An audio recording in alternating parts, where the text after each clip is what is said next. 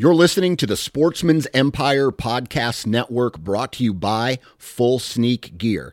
Check out their entire lineup at fullsneakgear.com. Also be sure to check out our entire stable of podcasts at sportsmansempire.com. This episode is brought to you by Outdoor Class. Outdoor Class is an online video platform geared towards making you a better hunter.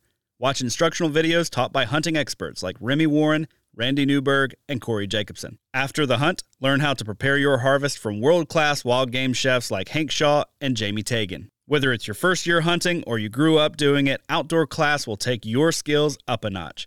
Use code EMPIRE20 at checkout to save 20% off. Visit OutdoorClass.com to learn more. New from Moultrie Mobile, the Feed Hub offers first-of-its-kind cellular connection and control for nearly any spin cast feeder on the market. When used with the Moultrie Mobile app, you can monitor feed and battery levels, run feeders on demand, receive alerts when feeders are clogged, and remotely adjust feeding times. The Feed Hub is ideal for anyone who maintains feeders. Remove the guesswork and save time by planning feeder maintenance before you drive to your hunting property. For more information, visit moultriemobile.com.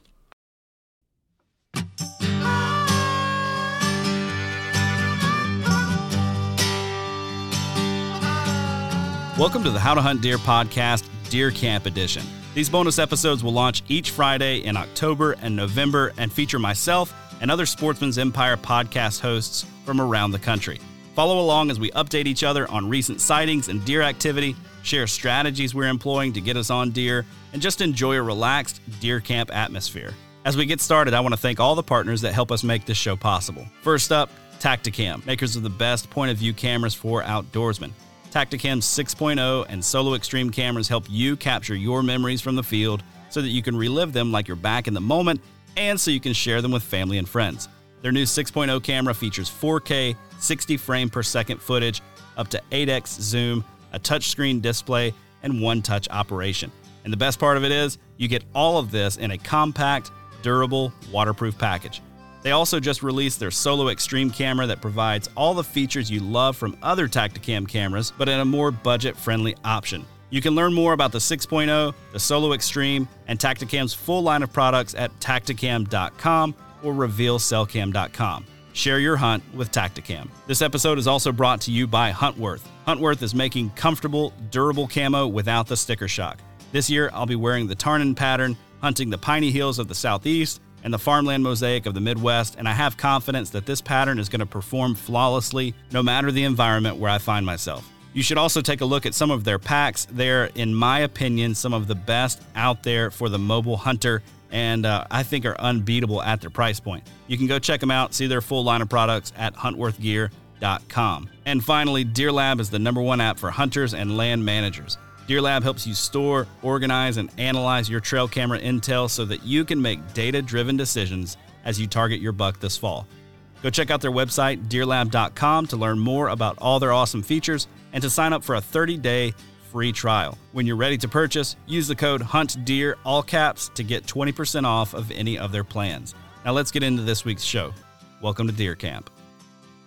All right, folks, welcome back to another episode of the How to Hunt Deer podcast, Deer Camp Edition. And today I've got Mitchell Shirk from the Pennsylvania Woodsman podcast and old Nick Otto over there from the Huntivore podcast. What's going on, guys?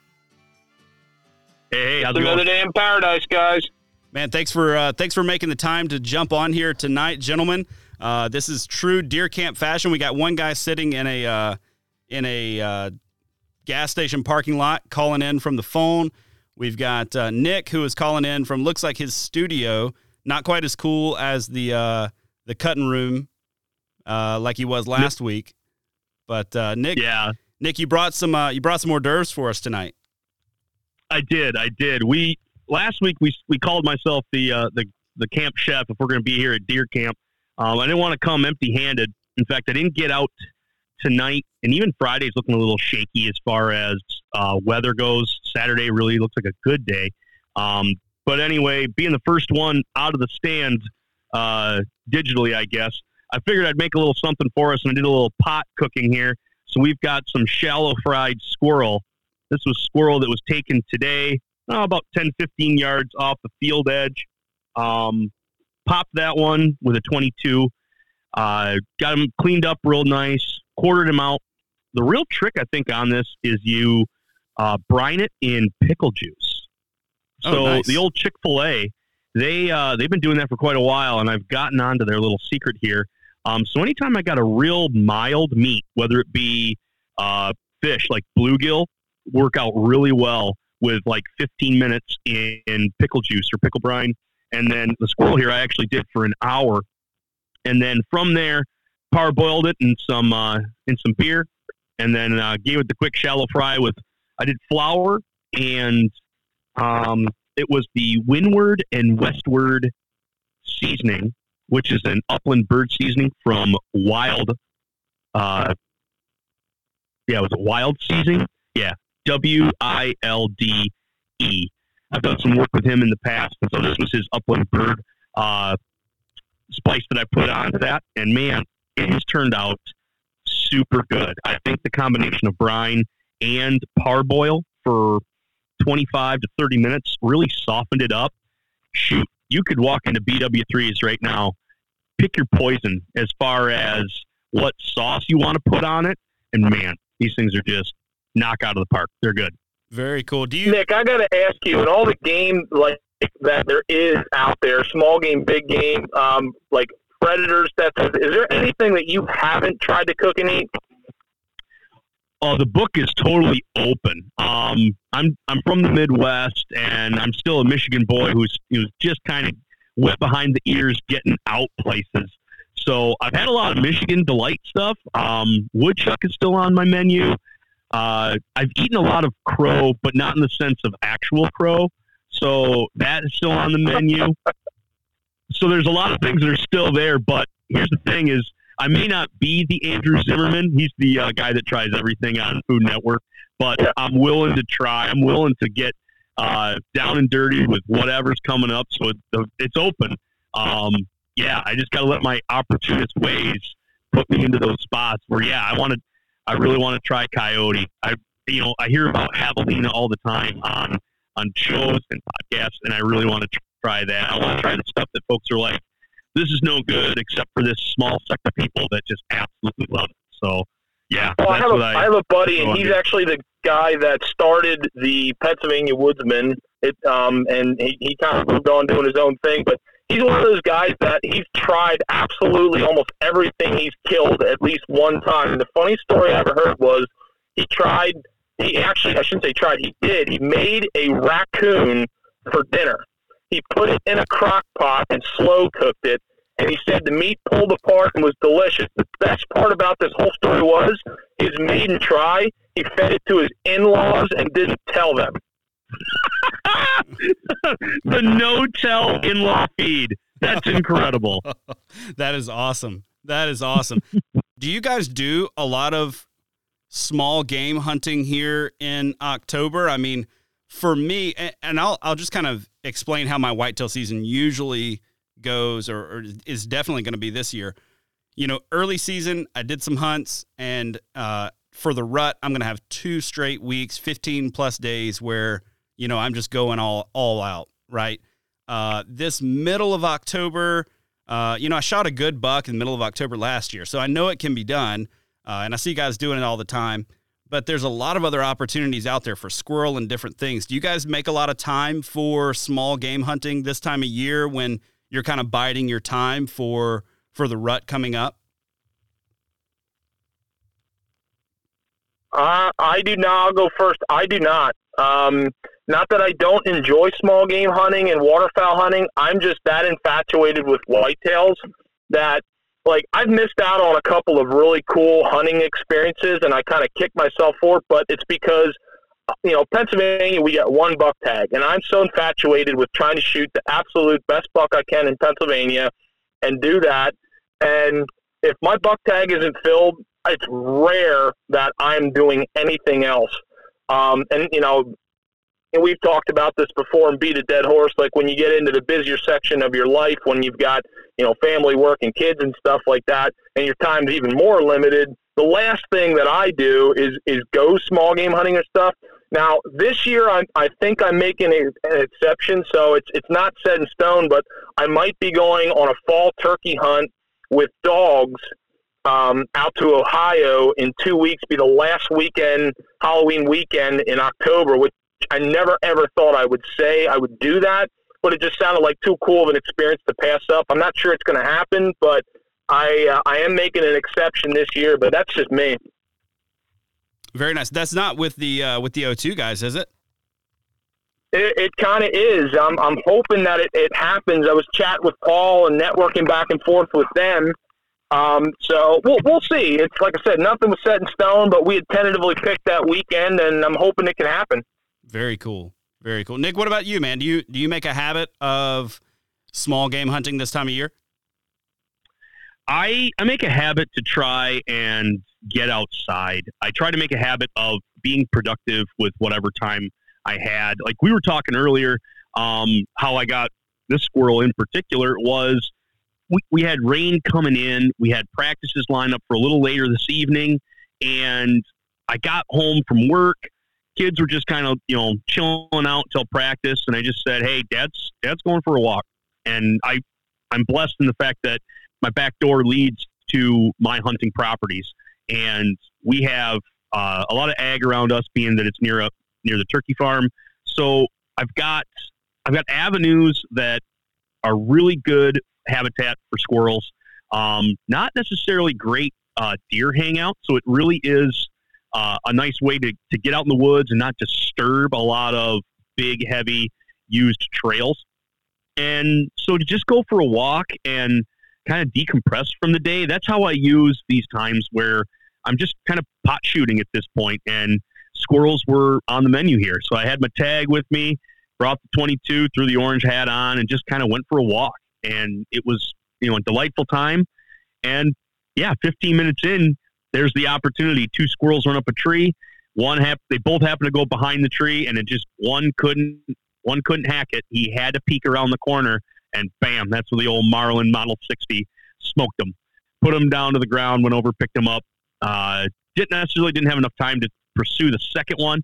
I know he shot up the tree, and I'm sure was watching me. I just didn't have the time to sit and watch the little nooks and crannies. At that point, it was, all right, grab the one that I got, bring it back to the house, get the kids suited up, and away we go. But, at least I got the prize on this one. I really just fall into that opportunity mindset. So that's where small game kind of lives for me. If it's that time where I can't allow to sit in the stand, or I don't have the time allotted to sit in the stand, so then I'll just make do with these little mini trips. What I really need to do, though, is get me a little pellet gun, throw that in the pack, so that when I get up in the tree, I tell you what, I have been badgered by squirrels more this season than I have in a long time. They just have been giving it to me, and so maybe that was the motivation. I was just like, I've been barked at too many times. It's payback time now. Yeah. Time to pay the piper. That's right. That's right. Man, I think that's a goal of mine for next fall is to, you guys know I moved recently, and so I'm trying to find some new properties around me. My closest whitetail property right now is probably about 25 to 30 minutes down the road. So it's a little bit longer of a hike than I'm used to. And I know that sounds silly for some folks who are like, man, I drive an hour and a half to get to where I need to be. But, for me, I was used to having my deer hunting property 10 minutes down the road or, 7 minutes down the road where I can be in a tree stand really, really quickly. But I'd love to have some smaller properties around here or, some permission places where I can just go and run out and shoot some squirrels or whatever, do whatever is in season if I've got an hour or two in the afternoon, as opposed to having to make, I'm leaving at noon to do an all afternoon kind of sit. Guys, I got a question for you. Both of you have kids. Is that right? Yes, sir. So with having kids, I have got next week, we've got a good cold front blowing through. We're talking, 20-degree temperature drop. And I have got a spot that I have been saving that is about 2.2 miles in to this piece of public and really difficult to access. The only problem is we've got a really busy family schedule, right? Like we've got a lot going on. And so for those afternoons, it would be tough. Like I would be spending some serious capital to get out in the woods on one of those afternoons when this cold front is blowing through. Do you guys, is it worth it being October, gosh, I guess it'll be 17th or 18th when this cold front blows through? Is it worth it, do you think, to spend some of that capital to get into this spot, or would you guys hold off? Nick, go ahead. You know, if things are lining up, risks have to be taken. And if you are setting this up to be one of those, this is going to be it. Like I am confident that I'm going to run into that buck. I'm going to run into something really good, and I'm going to put it down. It would definitely be worth the capital, even necessarily during this time that people have claimed to be the October lull. I'm no expert. I mean, I listen to all the other podcasts to figure out what's going on, except I have seen deer all throughout October, and I think that if you've got the intel, you have things lining up, I'd say spend the capital right then. Say, hey, babe, I need you to take the kids for this. And then not necessarily try to earn it back, but to be like, hey, how about you do this the next weekend? That you then at that point, you back off the next. If you're going to go in hard, be ready to play that and then be able to backpedal and, rebuild the stock. Need to say. Yeah, and this is a spot where there was a white oak a couple of weeks ago that was still holding, and the acorns were still pretty green. They weren't dropping just yet, and there was good buck sign in the area already. So I'm relatively certain that I am in the bedroom in this spot. And it's, like I said, it's tough to access. I'm also pretty certain that nobody's going to be in this area. Now, it's public land. I could be very, very wrong. Then again, I don't know how many guys are walking over 2 miles in, middle of October kind of thing. There's no rifle hunts or anything like that on this property just yet. So I don't know. Mitch, what would you do? I can tell you right now, when it comes to that specific topic, I'll talk out of both sides of my mouth. Because this past weekend, we had a cold front come through, and when you looked at the weather, it's got everything lining up the way you would want it in the beginning of October. And where was I? I was at a wedding. And could I have slipped out of there for the afternoon? Oh, absolutely. I mean, I could literally see where I hunt from the wedding venue, and I could have easily just said, "Hey, Leanne, I'm skipping out of here, and I'm hunting in the evening." I chose not to. Could that have been a good night? Absolutely. But, I'm going to rewind. So, I listened to episode 1 of Deer Camp, and you guys had a conversation talking about, how do you guys manage your time this season? How do you manage efficiency and this and that? And, I used to say all the cliche things about, I try to manage my time by, watching the weather and this and that, and, try to buy it at this opportune time in the season, later October, early November. And, if it's a warm day, I used to do all that.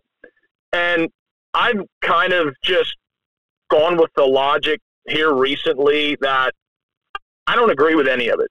And the reason I say that is some of the absolute best bucks that I've seen and killed have been on the days where you would think, I'm going to sit in the couch. Like literally 2 years ago when I killed the biggest buck of my life, it was October 23rd, 75, 80 degrees. It was nothing about it was a day that you would expect. Like I literally the day before had the same weather and worked longer, and then found out that the buck that I was after showed up in a bedroom near one of my cameras, and he was there all day long, and then I went in and killed him. And that's not just one instance. So, you guys were talking about how do you manage your time when you go and sit and when you don't. I truly look at my season as it is a marathon, and the only thing that matters to me anymore is the wind. is the wind direction going in a place where I can get into my stand location undetected, be on stand undetected, and get out undetected.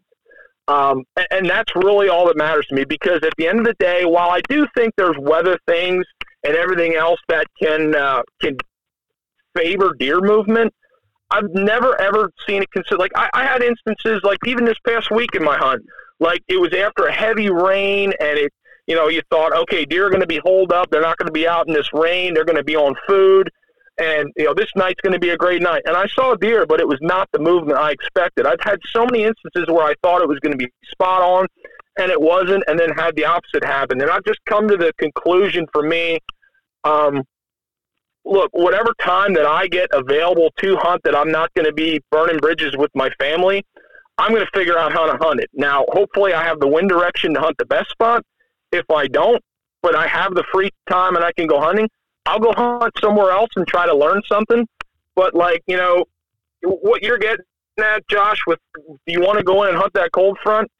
I mean, you got a lot of notches that say this is in favor for me to try this.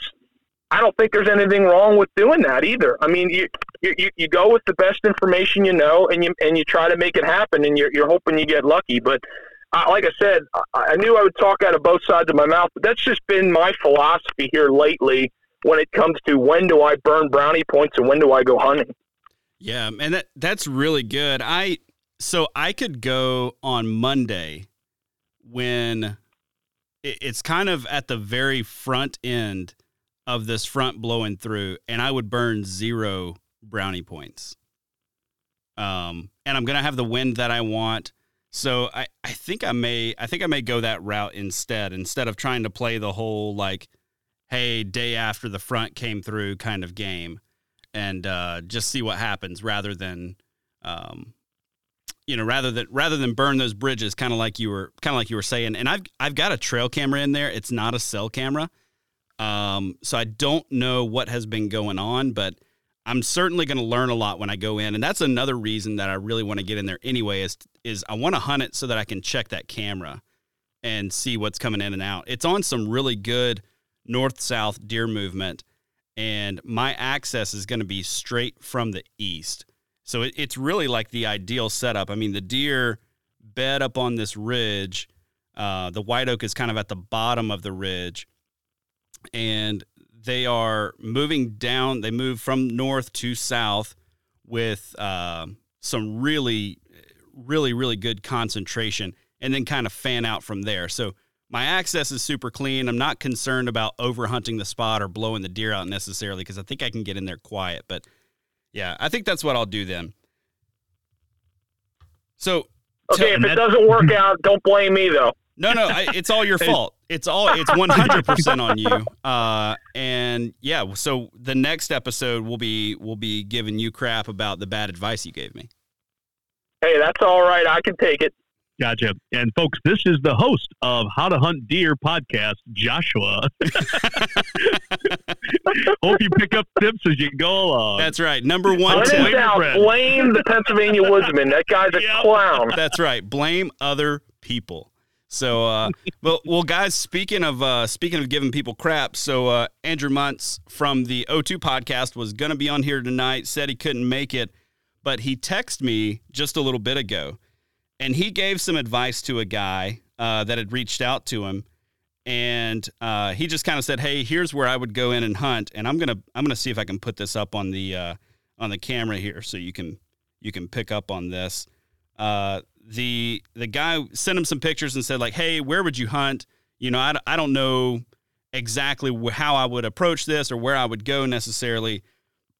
And Andrew was like, "Hey, you know, I'm not sure I'm your guy, but you know, here's kind of how I would." Here's kind of how I would approach it. And the guy texted him back like 2 hours later and had put this buck on the ground. Oh, whoa. Sweet. Absolute slammer. Holy smoke. Yeah. So I bet Andrew's on cloud 9. Yeah. Well, man, he's like, you know what? I can't figure this out myself, but I can give people advice and put them on deer somehow. So, and you know what? I've learned that that's almost as exciting as anything. Like, I do group hunts later in gun season, and when you're with a group and you can help somebody get on, so that's as much fun for me. oh yeah, it's so rewarding.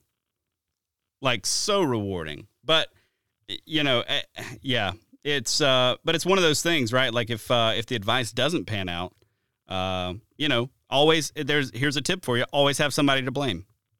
So there you go. For next week, if it doesn't work out for me, I'm blaming Mitch. And I'm your man, Josh. Bases are covered there. So, guys, recent hunts, man. How have you guys been in the timber, or are we slow playing it here?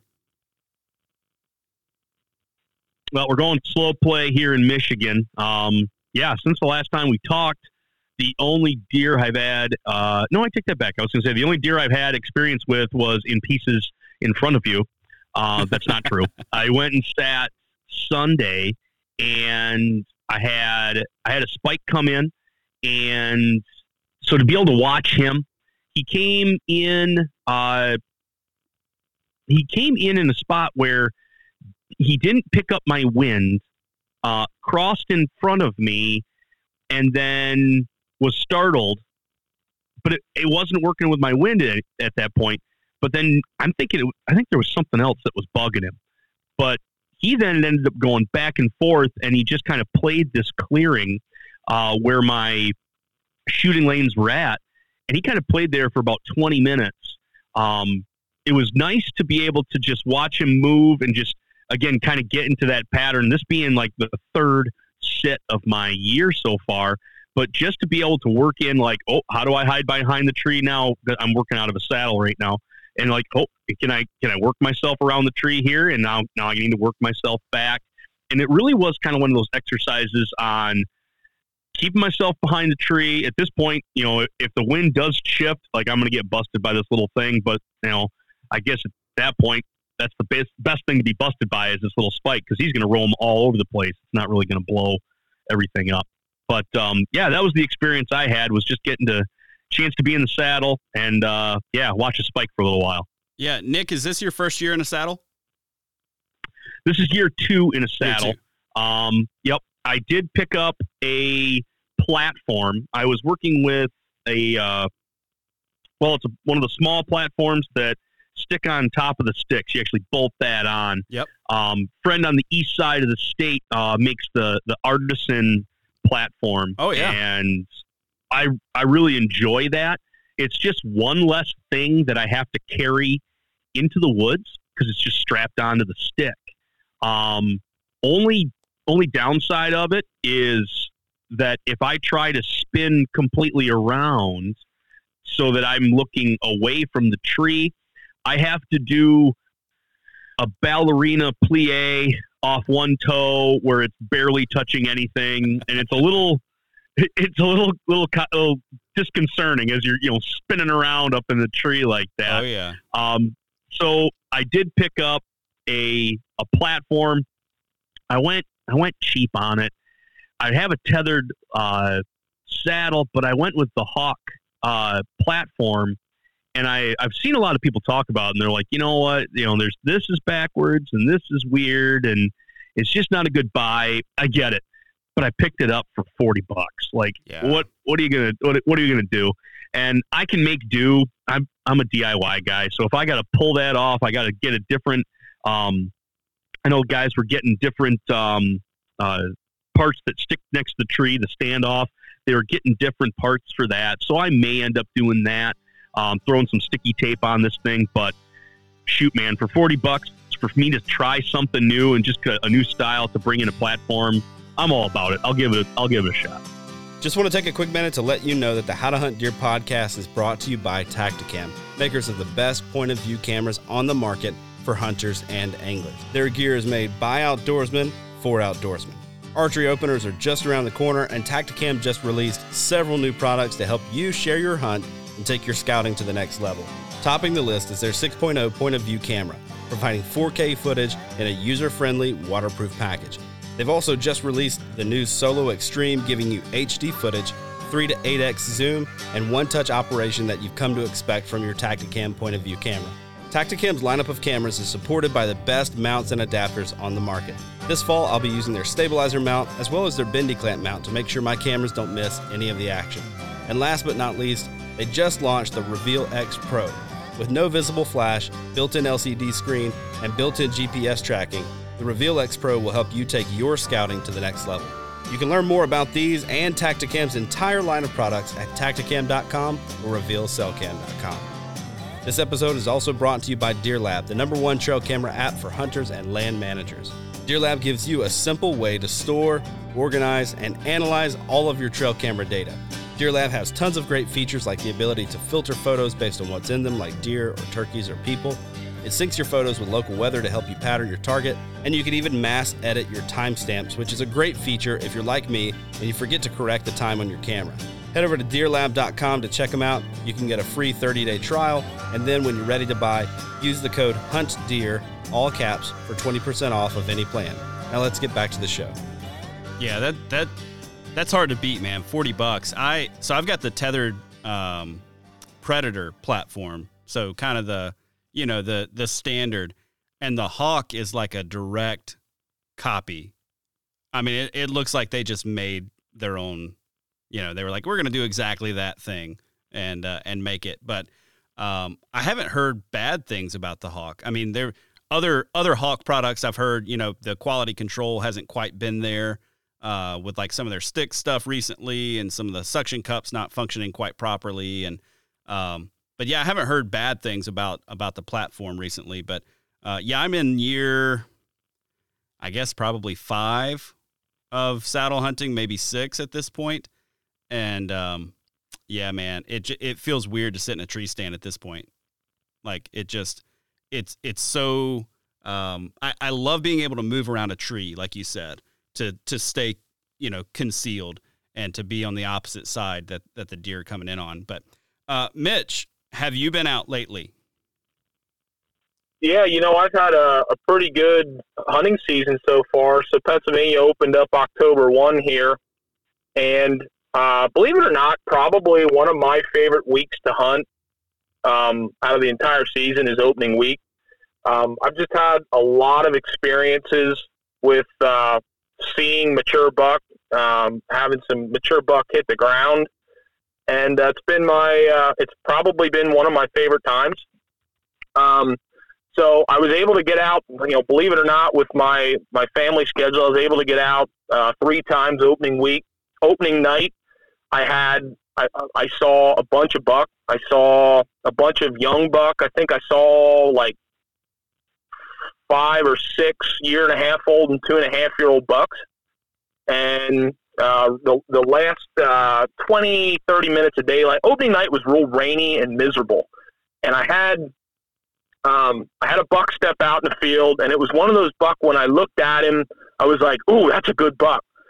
And I put my binoculars up on him, and like I said, I have in my mind I'm trying to shoot a deer that I think is a 4-year-old or older. That's the places I'm hunting and my goals I set for myself. And this buck stepped out, and I knew he was a good buck. He was out past his ears, and looked at him. I'm like, okay, I remember that deer from last year, and I saw pictures of him this year.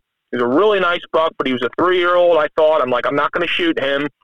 And out behind him stepped the buck, and I'm like, right away, I looked at his body. I'm like, well, he's bigger than that deer. He's probably a 4-year-old. And I was looking at his rack, and I'm like, I know which buck that is, but I didn't think he was that big. So I'm like, the last 20 minutes of light, I'm looking at this deer, and I'm thinking, that's a shooter. Why am I not picking my bow up? I just kept looking at him. Is he a shooter? I kept like second-guessing myself, like talking myself in and out of it. And finally, I decided, that's a shooter. I don't know what I'm waiting for. I'm killing this deer. And I picked my bow up, and it was 40 yards. It was getting dark.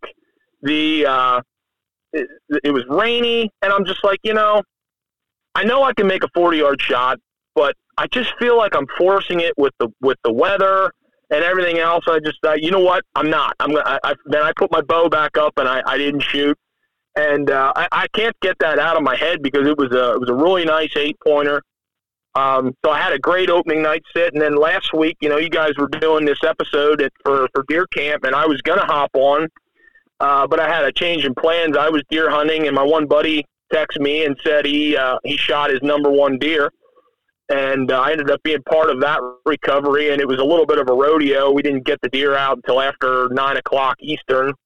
But it was a great experience to be with him and recover this deer and everything else. So, again, it was just another opening week. I saw a deer I should have killed and just kind of took too long to decide I was going to kill him. I was part of somebody else killing a shooter, and we were seeing deer. So it was a great week of hunting. Man, what an awesome way to kick off the season. Yeah, it's all downhill from here. Let's hope not, man. Let's hope not. So let's talk a little bit about kind of the week ahead. Do you guys have big plans for getting out, or and if so, maybe what's your strategy? What are you looking to do this middle of October timeframe before maybe some of those scrape areas are really heating up? Yeah, I'm actually looking forward to this weekend. We got later soccer games on Saturday. Friday evening is kind of a toss up with weather. Just in the fact that, like Mitch is saying, like, shoot, it doesn't matter weather right now. Just the wind play. Deer are going to be on their feet doing their thing. Whether I'm in the right spot or not is, I guess, up to me. But I was kind of going to take a look at what precipitation was going to look on Friday.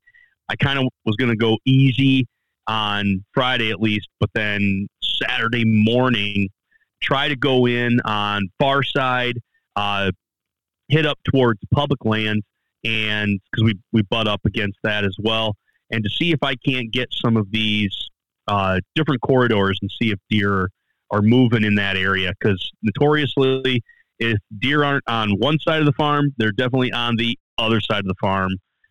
For whatever reason, I'm not necessarily sure why they move over there. I haven't figured out like a weather pattern. I haven't figured out even like a crop rotation on, when this gets picked, then they move over onto this side. But the idea of heading over there and kind of scoping things out, and hopefully coming out with a semi-early doe is kind of the game plan what we want for this weekend. Nice. And Mitch, what about you?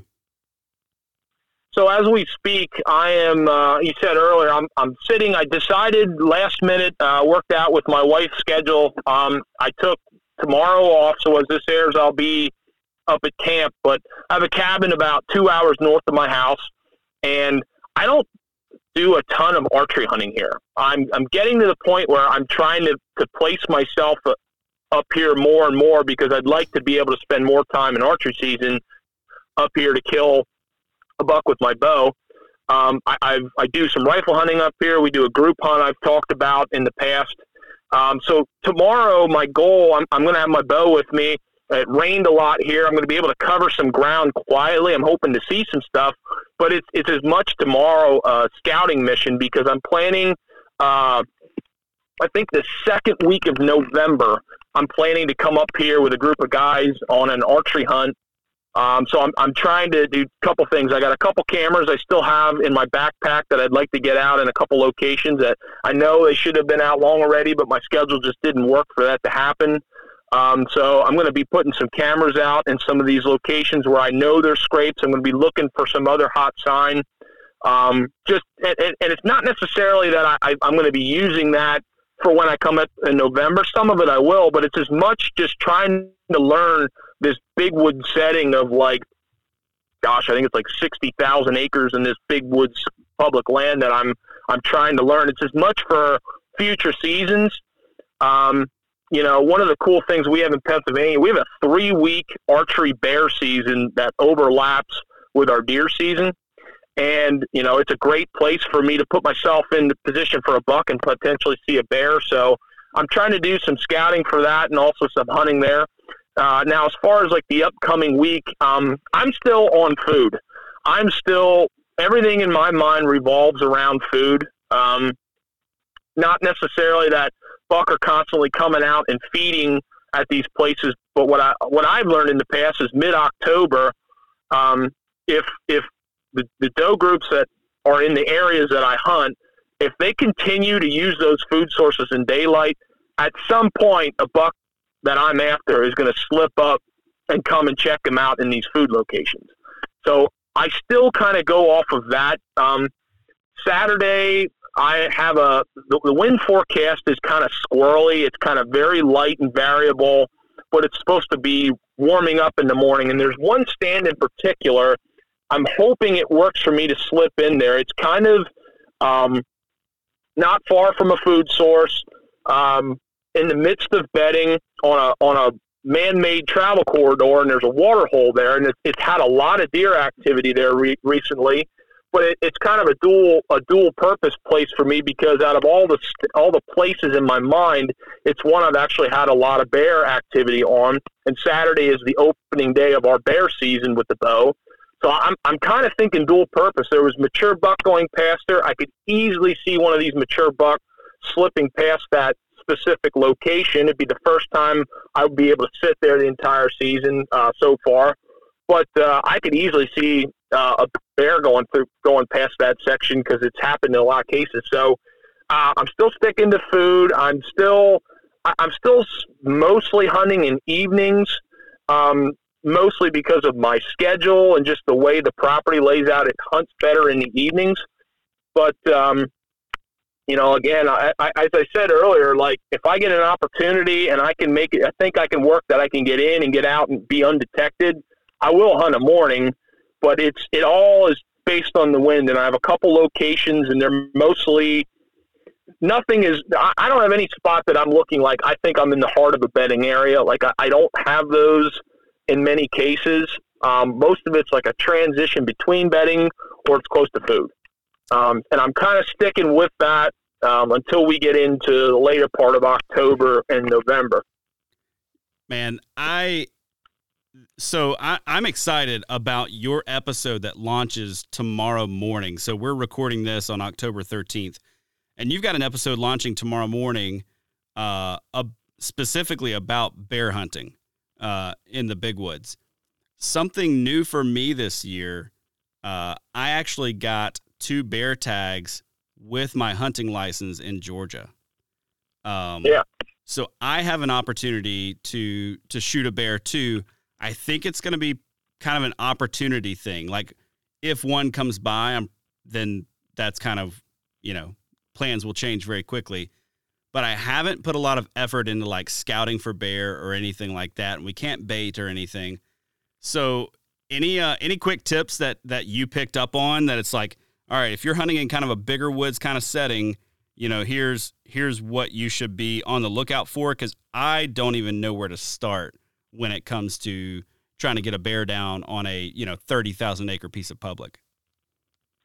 Well, the best advice and thing I can tell you is, get lucky. I've hunted bears since I'm 12 years old. I still would not consider myself a very good bear hunter. That is an animal that it just intrigues me. So I'm fortunate. Pennsylvania, you talked about baiting and hounds and all that. Like we don't have that. It's man against beast in Pennsylvania. I've been fortunate. I've killed 2 bear in Pennsylvania with a rifle. And both of those hunts were big woods, northern Pennsylvania, with a group of guys making drives and kind of, moving stuff around in the woods. And both those instances, bear were chased in some way, shape, or form to me, and I got them. But the thing I learned in like that episode we did tomorrow, one of the things that Todd was talking about. Todd's from Western Pennsylvania, and there's some big woods out there, but it's not as much of the mountains, and he has some adjacent cornfields and swamps. So it's a little bit of a different habitat type than what I'm used to in northern Pennsylvania. And I'll bring this up. I just recorded an episode I'm going to release in a few weeks with some guys who are like really good bear hunters in northern Pennsylvania. And everybody says the same thing. It sounds so simple, but it's all related to the food.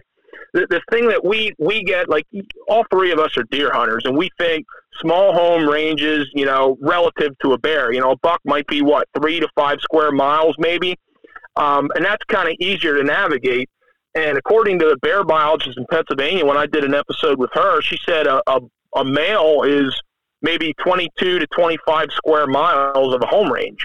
Wow. So when you think about navigating that big of an area and then trying to find a food source, like northern Pennsylvania, like what's so fascinating in Pennsylvania, like we have an interactive map for bear.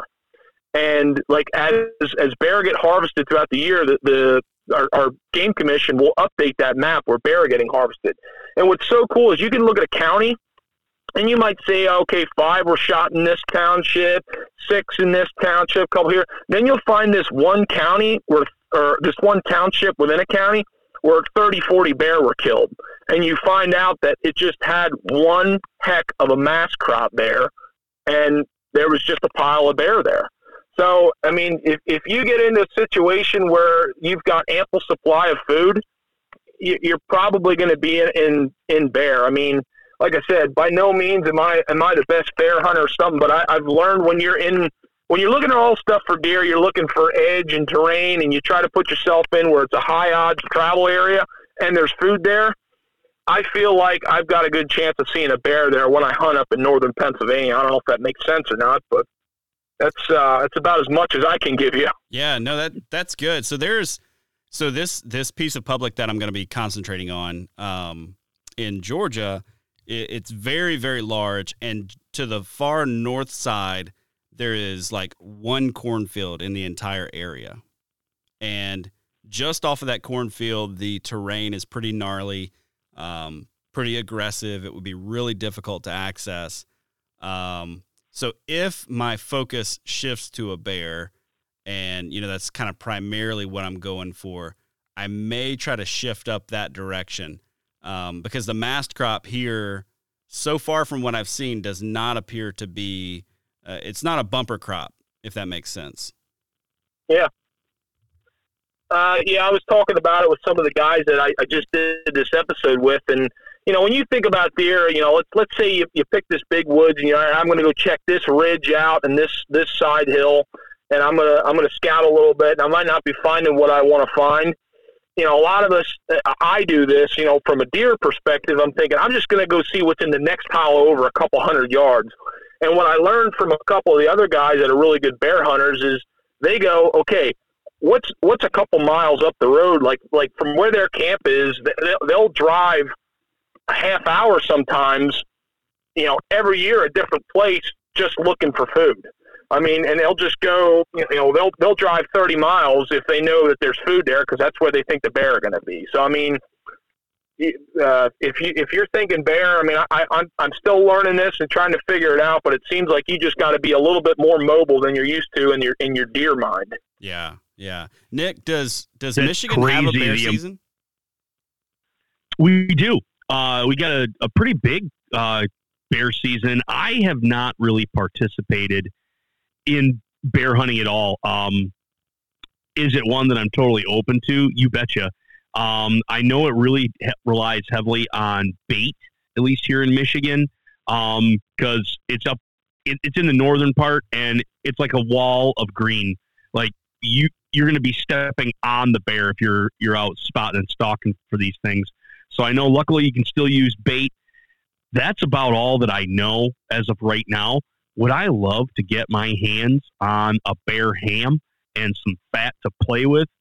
Absolutely. But yeah, when it comes to my involvement with bear, it is very novice to non-existent. Yeah. Man, I have been putting in for bear points in Wisconsin, and it's very similar there.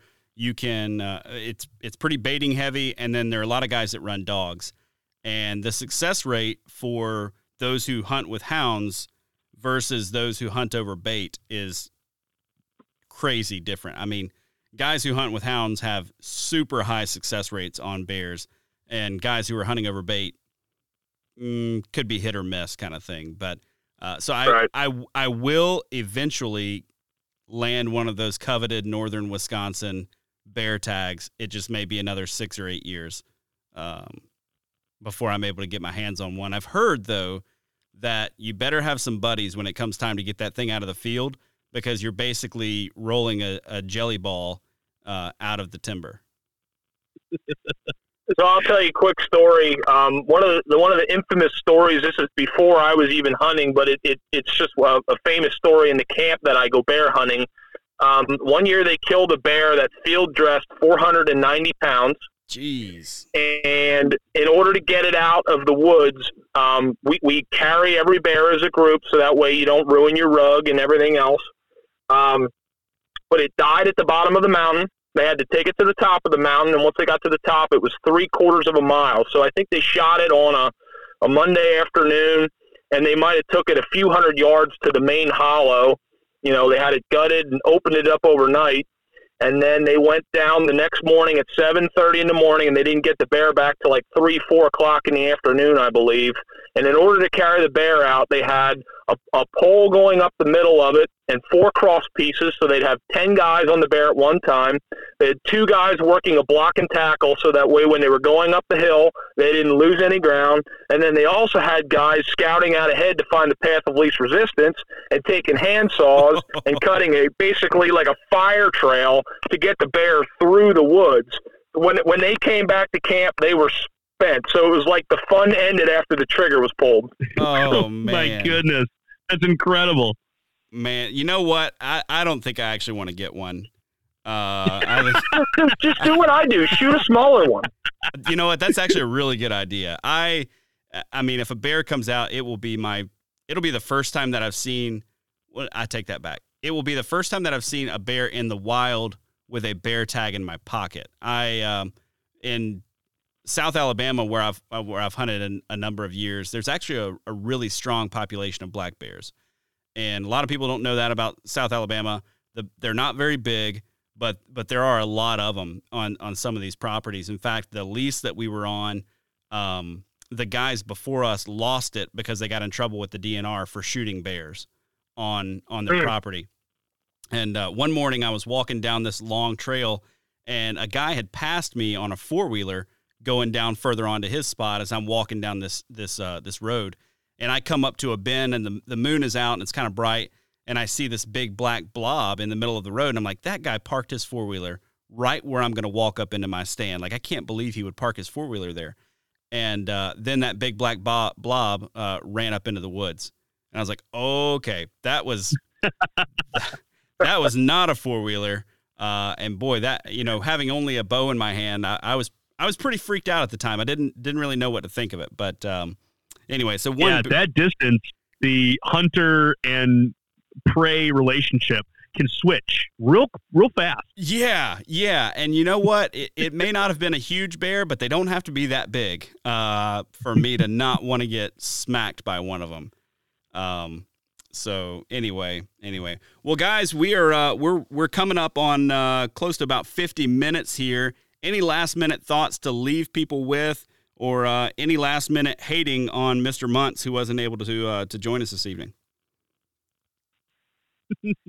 Oh, I can't hate on Andrew. I like Andrew a lot. I'm actually like, it's easy to give Andrew a hard time or give each other a hard time because we're guys, but I'm kind of in a mode right now where I'm sympathizing with Andrew because I know he's been struggling with getting deer fever. I guess he was having doe fever and some shooting blunders and everything else, and I can't tease him at all because what he's going through, I've been through on so many accounts, and I've been trying to work through in my shooting and on game.